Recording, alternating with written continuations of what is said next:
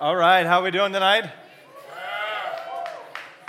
Hey, my name is Miles. I'm one of the pastors at the church here. I'm so excited to be here with you. This ministry has always been really near and dear to my heart. My wife and I started the college ministry at 12 Stone Church. This ministry, we started it 15 years ago in my living room with 5 people. So it's so cool to see what God has done with all of you. It became Water's Edge, and then I got out of it, and now you guys are C12. I hope you love this ministry because I love this ministry. Austin asked me to come speak for him. I think he's on a mission trip. Is that right? Yeah. All of you know where Austin is. So he's on a mission trip. Where's he going? Kenya. Oh, wow. Okay. I don't know. I have nothing to say about that. Austin's in Kenya. He asked me to speak. He actually asked me to speak on prayer to you guys.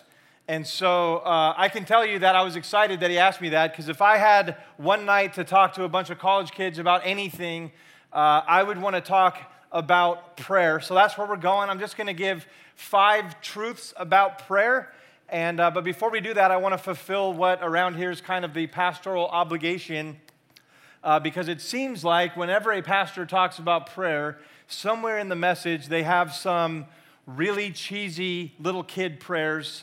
And so I brought my little cheesy little kid prayers. You guys want to hear them? Yeah. All right, some of you do. These are like Dear God prayers that are just meant to be funny. They're kind of cheesy, but bear with me. First one is this. Dear God, thank you for the baby brother, but what I prayed for was a puppy. Right? All right, you guys are easy to please. I like that. Dear God, it would be super hard to love all the people in the world, especially my brother. I don't know how you do it. Dear God, I love Christmas and Easter, but could you please put another holiday in the middle? There's nothing good in there right now. Dear God, I want to be just like my daddy when I grow up, but without so much hair all over. My favorite is this one. Dear God, if you can't make me a better boy, don't worry about it. I'm having a real good time like I am. Isn't that good? That's good. That's good. I like that. Well, that's my duty, to just have some lame kids' prayers. So I want to talk to you about just 5 truths about prayer. Now, when I was the college pastor in this church, the college students were a bunch of note takers. Is that still true of you guys? Yeah. All right. So I was kind of counting on that. So you brought your computer. Good for you. Go ahead and get out something to write on, something to write with. We're going to do 5 truths about prayer that I think God is going to use to change your life. And all these truths emerge from a very important place in the Bible. It's the conversation that the disciples had with Jesus during the Last Supper. So there are 4 Gospels. In Matthew, Mark, and Luke, when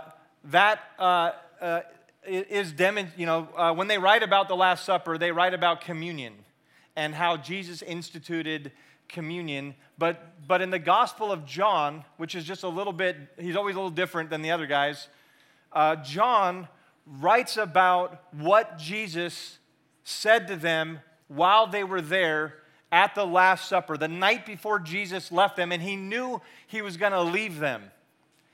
And so, imagine if you had to talk to your friends one last time before you were leaving, what would you say? Because Jesus talked to his friends about prayer. He talked about a lot of things, but the theme that keeps coming back is prayer. And these 5 truths come out with that. What Jesus really wanted to do was he wanted to challenge them. He wanted to create a discontent in them for their prayer life.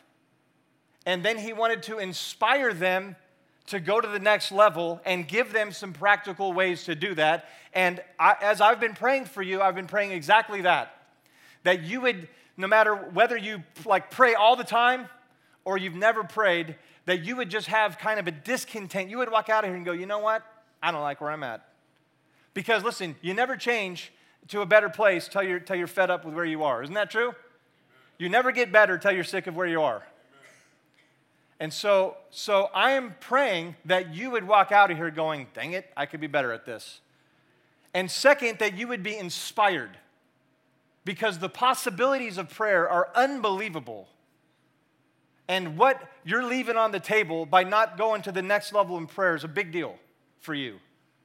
And finally, that you would have some practical steps of exactly how to go to the next level. That's kind of my hope and my prayer. That's what I've been praying for you. So let's dive in. 5 truths right out of that passage. It's John, if you're opening your Bible, it's John 14, 15, 16. We'll start in John 15. Here's the first truth.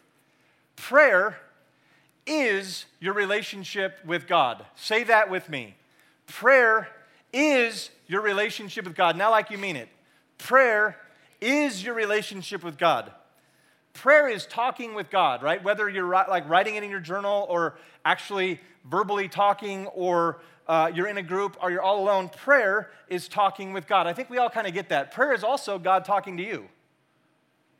Whether it's in the Bible, like you ever have a verse of the Bible stand out to you? Where the Holy Spirit, by the way, it's all a setup. The Holy Spirit wrote the Bible, the Holy Spirit inspired you to read the Bible, and the Holy Spirit called out the little verse. It's all a setup because God wants to change your life.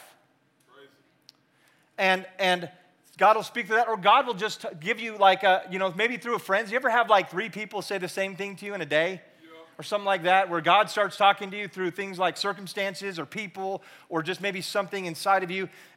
Prayer is not a monologue. Prayer is a dialogue. It's a relationship. Prayer is your relationship with God. It's not part of your relationship.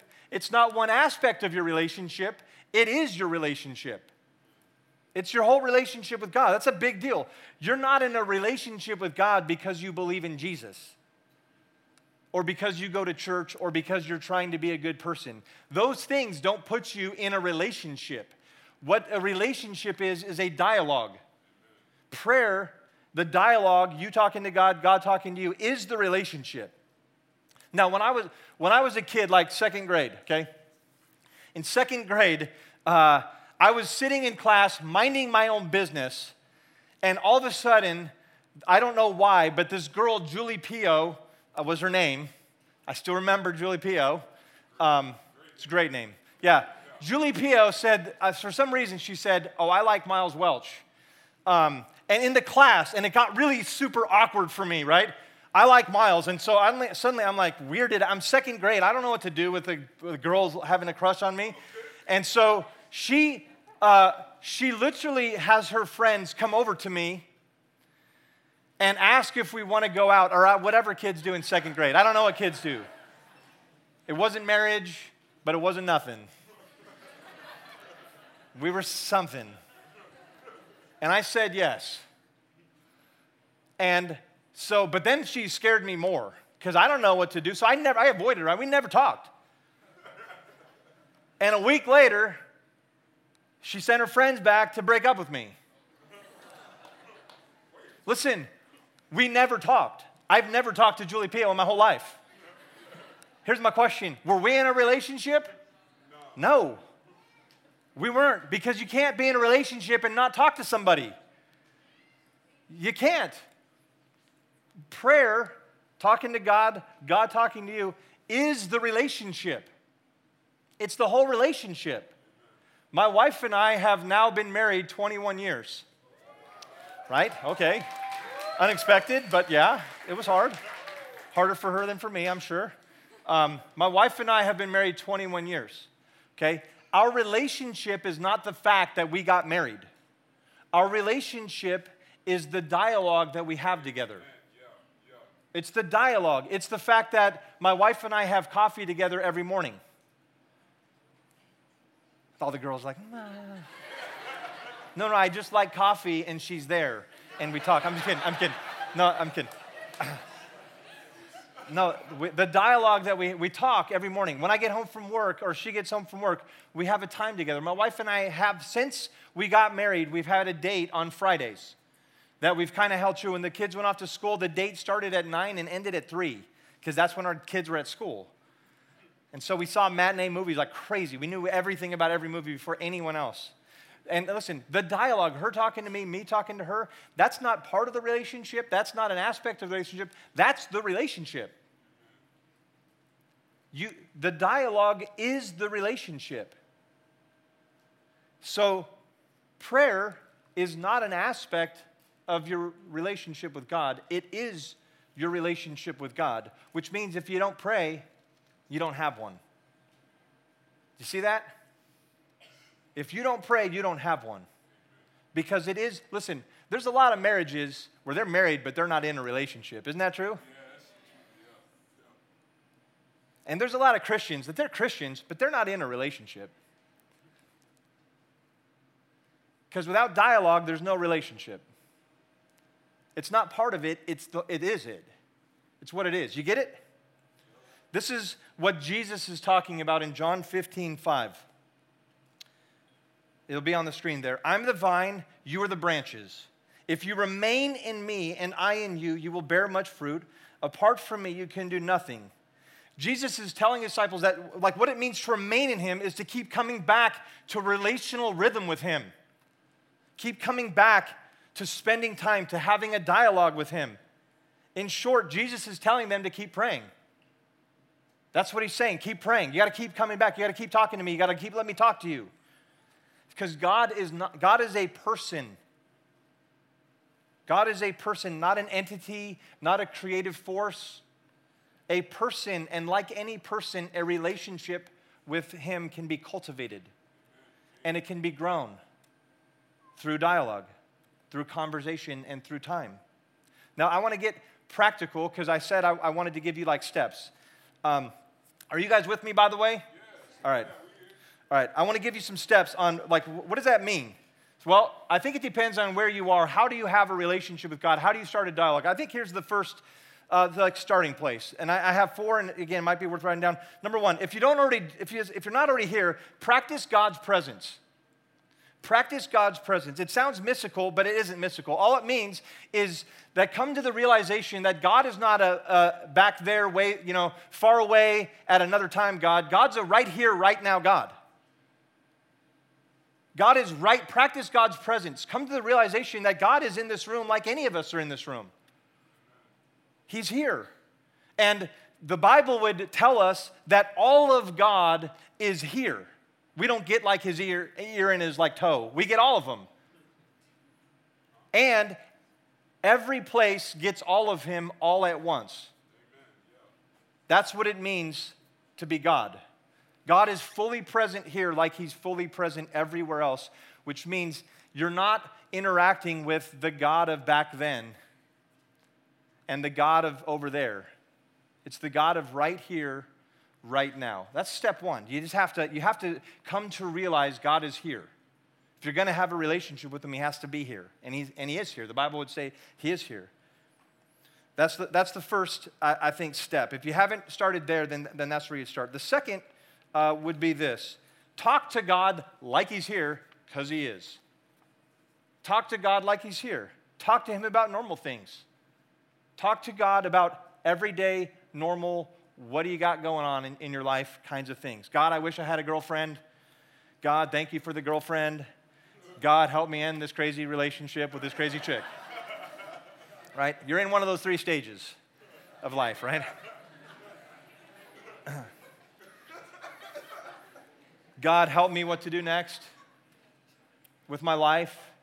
God, I need financial help. God, I'm just wrestling through stuff. I don't know why, but I'm having a down day. Can we talk about it?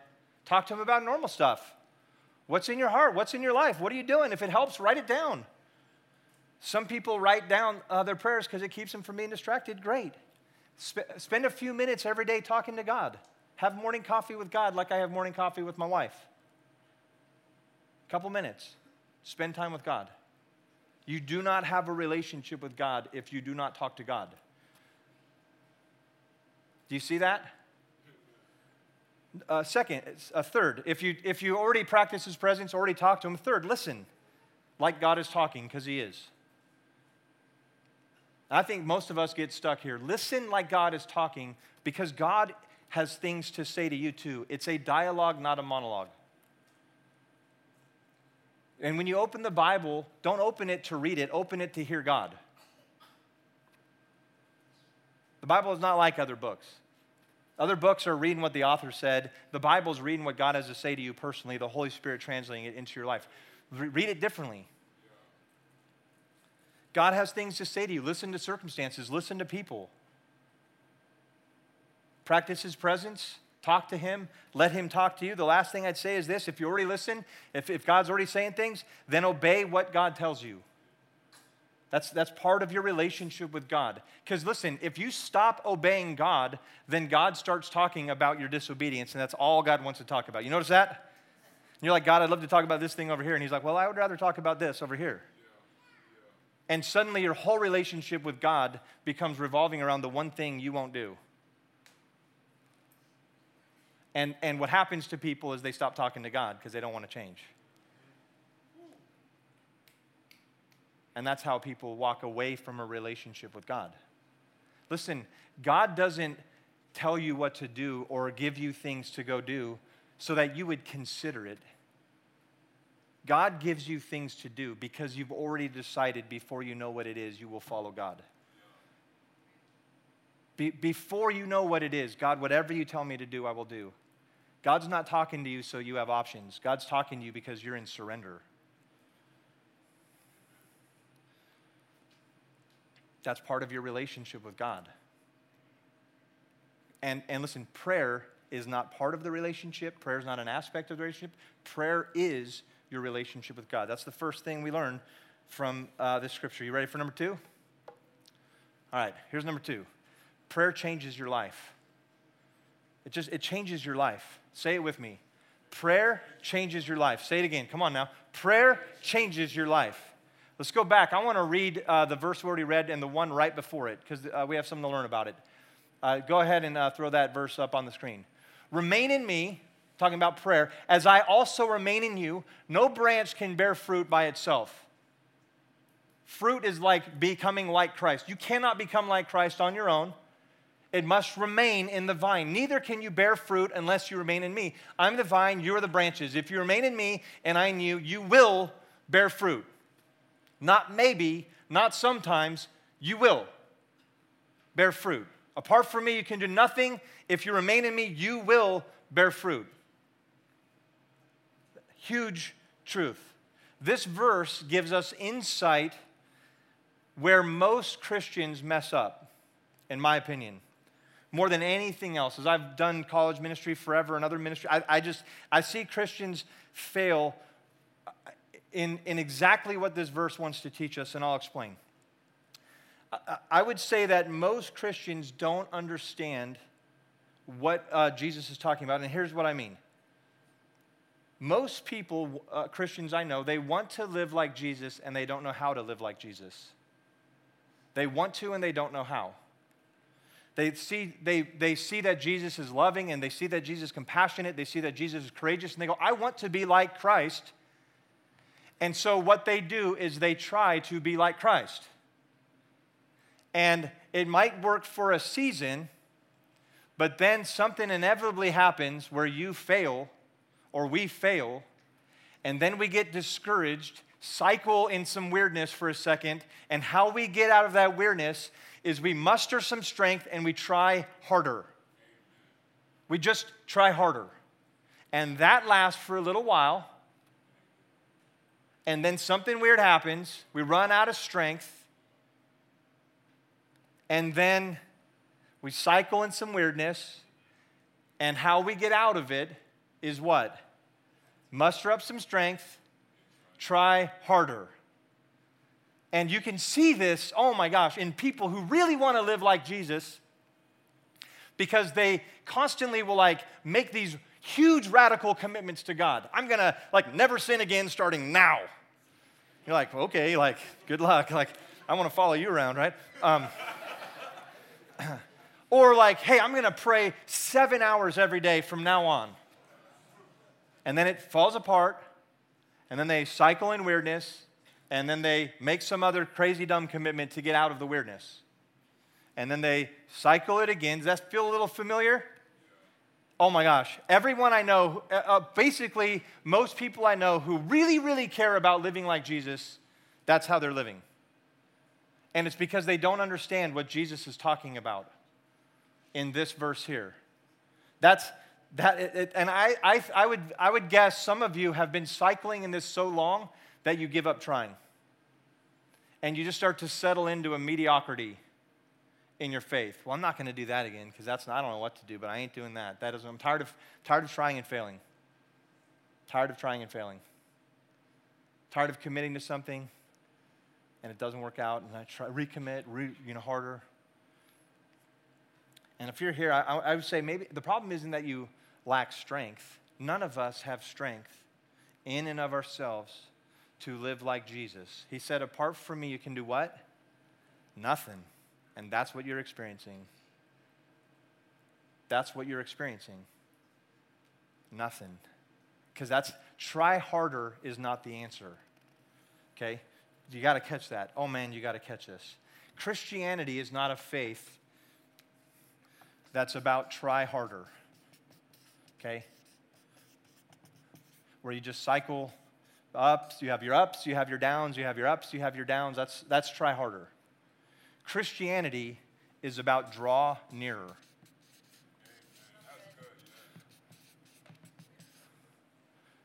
Not try harder, draw nearer. You don't change your life, God changes your life. You draw near God, and He changes your life. And if you don't like where you're at, and if you're looking at, man, I'm just not like Christ like I want to be, the answer isn't, well, I just better get some strength. The answer is, I better get closer to God.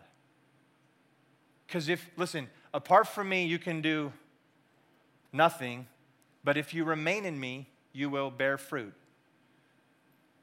And most of us don't understand. Wait, I'm telling you, we're so messed up.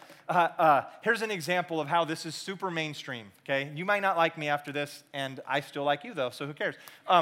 So there's remember and maybe some of you have the What Would Jesus Do bracelets? Right, yeah, okay, yeah, what would Jesus do? This is really bad theology. Because what would Jesus do bracelet, the whole thinking behind this is, well, I should wear this bracelet, and whenever, I'm doing anything, I should look at it and go, I should try to be more like Jesus. What would He do? I got to try to do what He would do, right? Listen, how is that changing your life? That's terrible theology. That's terrible theology. The reality is if you draw near God, He changes your life, and then you could just do what you would do.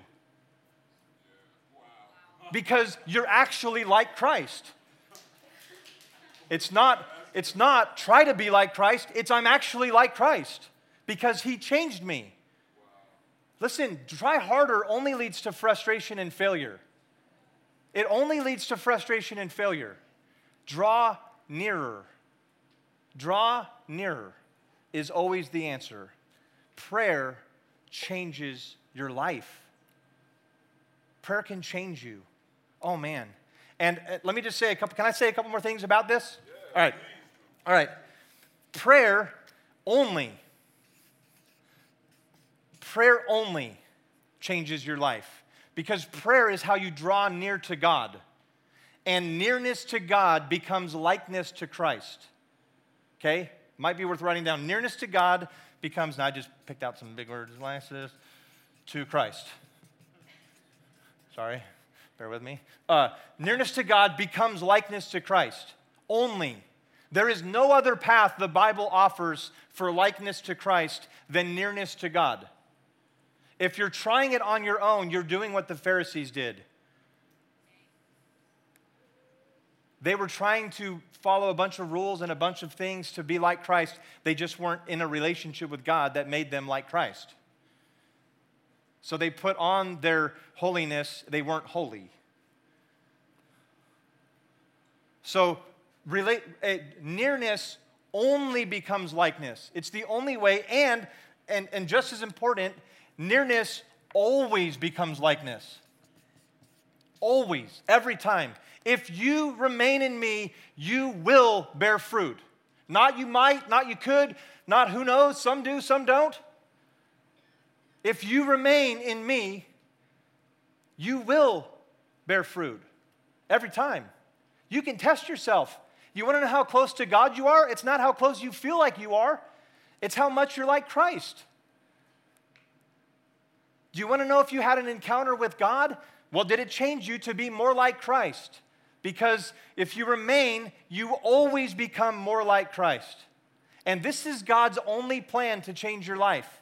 There's no other plan, and it works every time. One of the things, you guys with me? You catching this? All right. So I used to do this, okay? It's wrong and awesome, but I used to do this when I was newer to the church here. We have this awesome ministry called Pastor on Call. And what Pastor on Call means is you can call down to the church, and if you just click the right buttons, you'll end up talking to a live pastor. And that's how, people call. It's a great way that we serve people in need that need instant help, and we do a lot of cool things with it. Also, it's a great opportunity to pretend to be somebody and talk to one of the pastors that I happen to know, right? Because I work here. And so, oh my, you can have some fun with this, as you can imagine. You should try it. Please don't try it. So I would call down to the church when I knew that the Pastor on Call guy was like my buddy.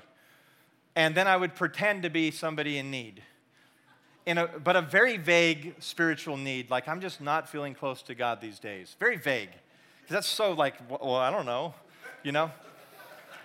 And this is a game I would play. You guys with me on what I'm doing? Okay, this is wrong. Don't do it, but this is what I used to do. Okay, I used to play what I called Stump the Pastor. And all it means is whatever I'm going to say some vague thing that needs help, and whatever they tell me to do, all I'm going to say is, yeah, I tried that. It didn't work. And I'm just going to see where it goes. Oh, man, this is a party. Okay, this is a party. So at first, they're saying some very normal things. Well, you should, read your Bible and you should pray. Well, I tried that, man. It just doesn't work. Well, you should join a small group and, consider serving and blah, blah, go to church I tried that. And so you could feel them starting to go, huh. And then they start, saying random, well, you should go in the desert for 40 days and fast and levitate for a while or whatever. They're just you can just feel they're making stuff up. And when they get done, yeah, I tried that, man. I did the desert thing. I was out in the desert. It just didn't work. And then I would because I know where this person is. I would just be outside the room watching them unravel. And then I got to go save them because you don't want to break some pastor because that's. And here's where I learned to play this game. I've talked to so many people who that's their real life. God can't change me. I've tried everything and it doesn't work. Listen. Listen, I hope you catch this. The Bible offers no real hope for life change except prayer. None. The Bible doesn't offer you any hope to change your life except be near God. It's the only thing the Bible's offering you. If you're near God, you'll become like Christ, and that's your hope. And not only is it the only thing, it always works. It always works. When you draw near to God, it changes your life. Every time. Maybe not how you wanted, maybe not in a way that you can see, but every time. And so let me just say some things to you. God can change what you do. If you got habits and things that you're like, man, I have to figure out how to not be this or, be doing this. You can. Yeah, sure you can. If you draw near, you'll become like Christ. Don't try harder. Draw nearer. God can change your desires. God can change what you want to be more like what Christ would want for you. Do you know that? Not just your behavior. God can change what you want, your motive. And let's just be real honest. God can change what you are. He can change what you are. There's tons of times in the Bible where God literally says, you used to be called this, now you're called this. Changes their identity, what they are. Nearness becomes likeness. You can become more like Christ if you will just draw nearer to God. That's what prayer offers you. And that's what Jesus was saying to the disciples, because it would change their life, and he knew it. It's a big deal. You with me? All right, let's go to number 3 here. Number 3, prayer unlocks God's power. Prayer unlocks God's power. Oh man, this is so cool. Let's do the verse here on the screen. Oh, actually, you know what? Time out. Say it with me. Prayer unlocks God's power. Sorry, my bad. I missed it. John 14 says this, I will do whatever you ask in my name. Okay, this is again, Jesus talking to the disciples at the Last Supper. Hey, by the way, I will do whatever you ask in my name, so that the Son may be glory to the Father. You may ask me for anything in my name, and I will do it. Jesus doesn't say it in the course of the night, what is recorded. He doesn't say this just once. He says this in various ways 5 more times. In John 14, I will do whatever you ask in my name. John 15, whatever you ask in my name, the Father will give you. John 16, my Father will give you whatever you ask in my name. Again, until now, you've not asked for anything, but ask and you will receive. And finally, in that day, talking about when I leave, ask and it will be given to you.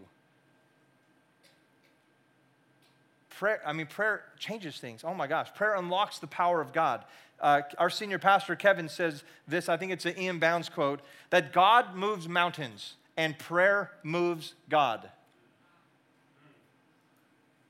God moves mountains and prayer moves God.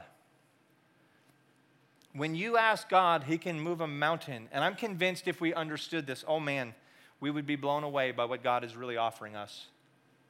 I think this is better illustrated than explained, to be honest. I just want to share with you some stories from my life of God answering prayers.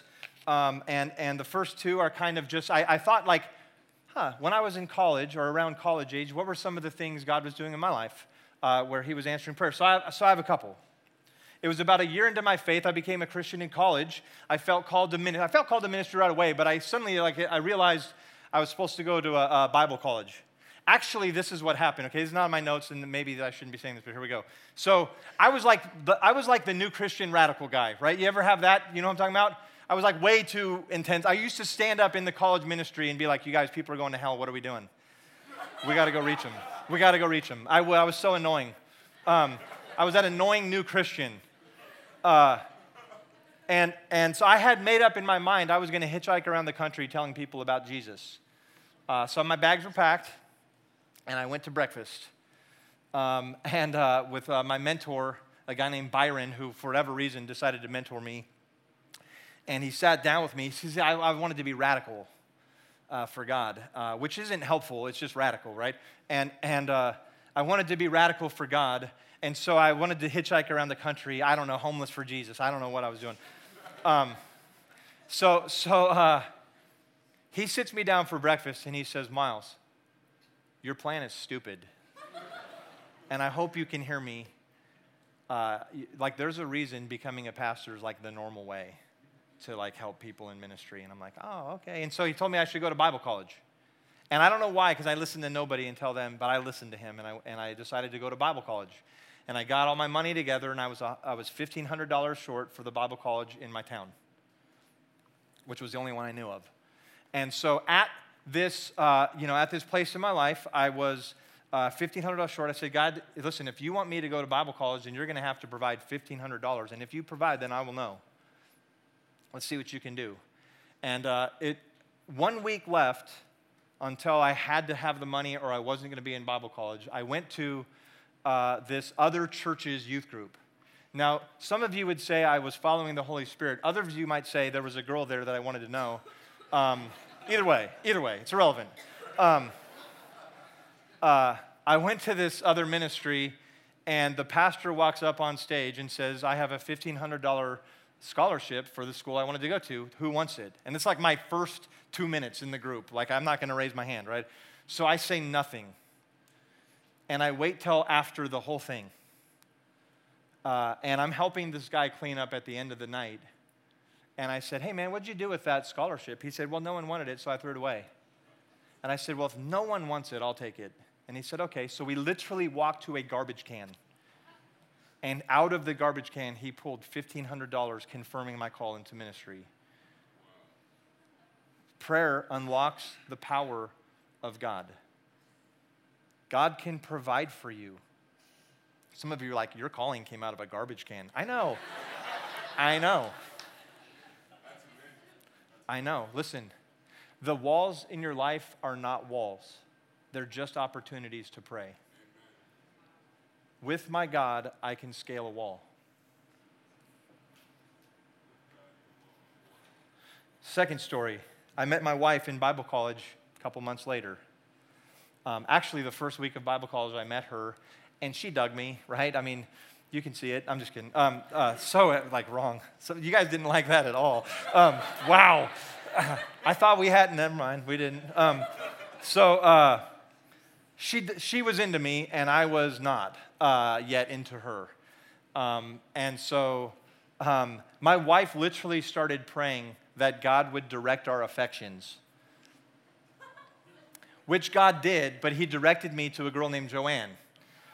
No, I'm not done. Okay.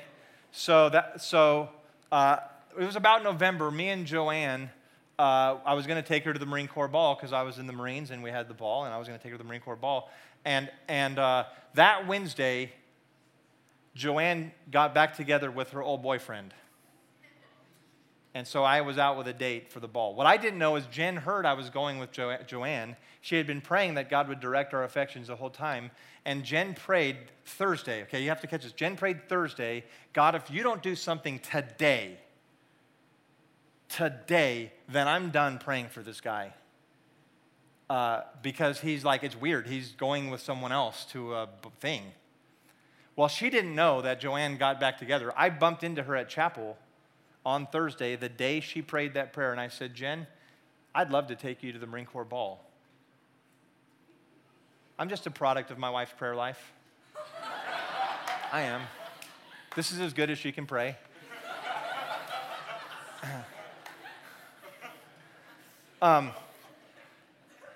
There's going to be a lot of people praying, God, direct their affection. You can there's going to be a lot. That's going to be the prayer. God's like, what happened in Lawrenceville? Jeez. Prayer unleashes the power of God. All right, I chose those two stories because they were like your age stories. I want to tell you another one because I was the college pastor. And let me tell you, when I started the college ministry here, it seemed like a good idea. But when I started, there wasn't a college in town, really. Does anyone remember Georgia Perimeter? Whew, Georgia Perimeter. It was a 2-year commuter school that had nothing going for it as far as ministry. As far as me wanting to reach people for Christ, people would come and leave. There was nothing to do. So me, my friend that I did ministry with, and one of the elders of this church, we made an agreement that every time we drove by Georgia Perimeter College, we would pray that God would turn it into a 4-year school and that God would put dorms there so that we could reach people for Jesus. We prayed that for 3 years till I read a newspaper article about Georgia Gwinnett College. We did. And I was so pumped to read that article. I was talking to one of the leaders of the college, and he was telling me about how, the city, this is the first time in 100 years that the state of Georgia has funded the development of a college. It's unheard of, but they don't even know why they did it. And I'm like, I know why. And he told me, we just are bringing kids here to educate them, and that's what this whole thing's about. And I said, let me tell you my story. And I told him about the prayer, and I said, actually, God is bringing your school here because God wants to bring college students from all around so that they can hear about Jesus from the ministry that I lead down the street so that they could become Christians. That's why this is all happening. He looked at me like I was crazy.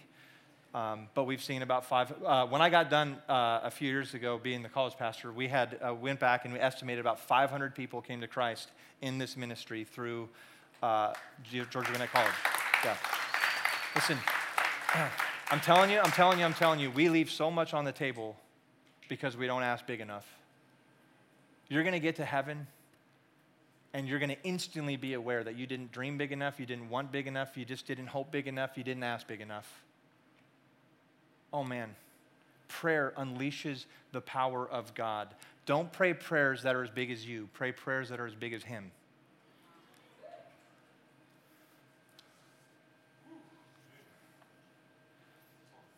Number 4, prayer reveals your desires. Say it with me. Prayer reveals your desire. It does. It's what it does. So Jesus had taught them about prayer okay? Then Jesus, went to the cross, died, came back to life, and ascended into heaven and was gone. And his teaching on prayer had a profound effect on them. The last thing he said to them essentially was wait for the Holy Spirit, because when the Holy Spirit comes, you're going to do unbelievable things. The revolution starts when the Holy Spirit comes. And so he's telling them to wait. And this verse in Acts, now the book of Acts, kind of continues the story. Read it. They all joined together constantly in prayer. They all joined together constantly in prayer. I looked up the word constantly. It means all the time, right? They just prayed a lot, man. They prayed a lot together. This is weeks after the Last Supper, and they're just praying away as a group, asking God to send the Holy Spirit, because we want the revolution to start. We want the revolution to start, so send the Holy Spirit. Here's just a thought. Prayer reveals your desire. What can you pray for weeks and be more excited to keep praying for?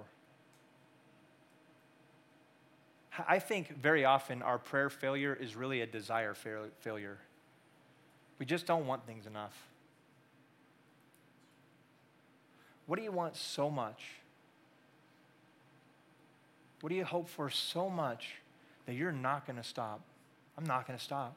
Listen, I didn't even understand this till I had kids. And once you have kids, God, I need these kids to love Jesus. I'm not going to stop asking until it's true. And when it's true, I'm going to keep praying, because I know that love for Jesus is fragile. And I can't live if they don't.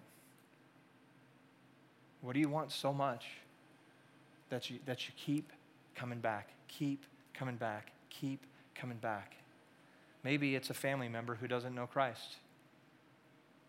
Prayer reveals your desire. Can you keep asking, or do you run out of want? Maybe it's a dream, just a vision you feel like God's put in you to do something. Well, can you keep asking until you see that dream, a reality in front of you? Maybe it's a relationship that you want to be pure and it ain't pure. And you keep asking. Keep coming, I want this to be right and pure. A sin that you desired, whatever it is. Prayer reveals desire. And if you're sitting here and you're going, I don't want anything that much, then your prayer should be, God, won't you help me to want things the way you want them? Won't you help me? Here's the last one. Prayer starts the revolution. Say it with me. Prayer starts the revolution. Acts chapter 2. Now remember, they've been praying for the Holy Spirit. This is when it shows up. When the day of Pentecost came, they were all together in one place. Guess what they were doing? Praying, because they were always praying.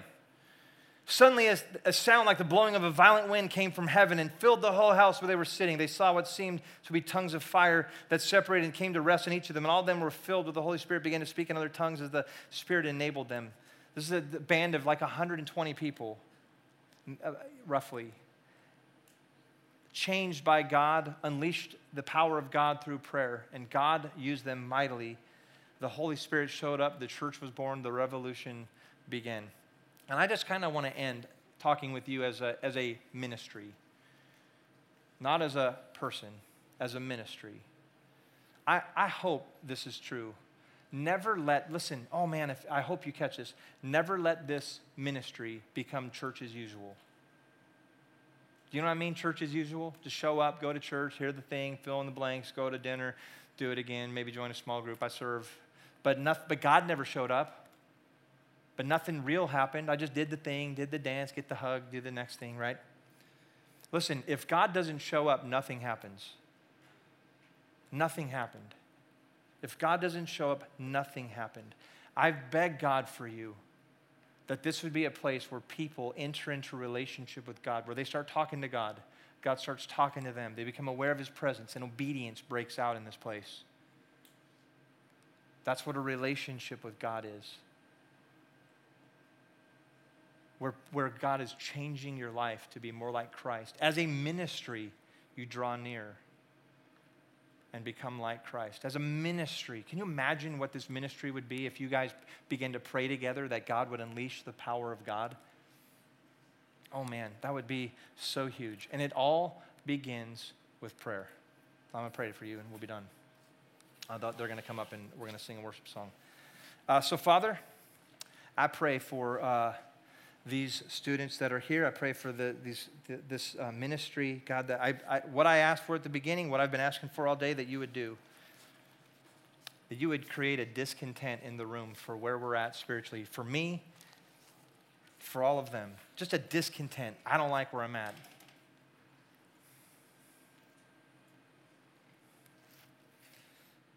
Won't you do that in each of us? And then, God, won't you inspire us? Use what I said, use Holy Spirit, begin talking to them. Won't you inspire them, Father, to a deeper relationship with you? They're leaving so much, Lord, we know we're leaving a lot on the table by not praying more. Won't you stir us, invite us, grow this desire within us? And then, God, I pray for everyone in this room that they would have a clear next step. The scripture says, if we draw near to you, you will draw near to us. I pray that even in this worship song, even in this night, that there would be a collective, Lord, we're not singing a song, we're begging to be near you. We want to be near you. And as we draw near you, God, won't you come near us and make us more like Christ? Teach us to pray. We love you. In Jesus' name, amen.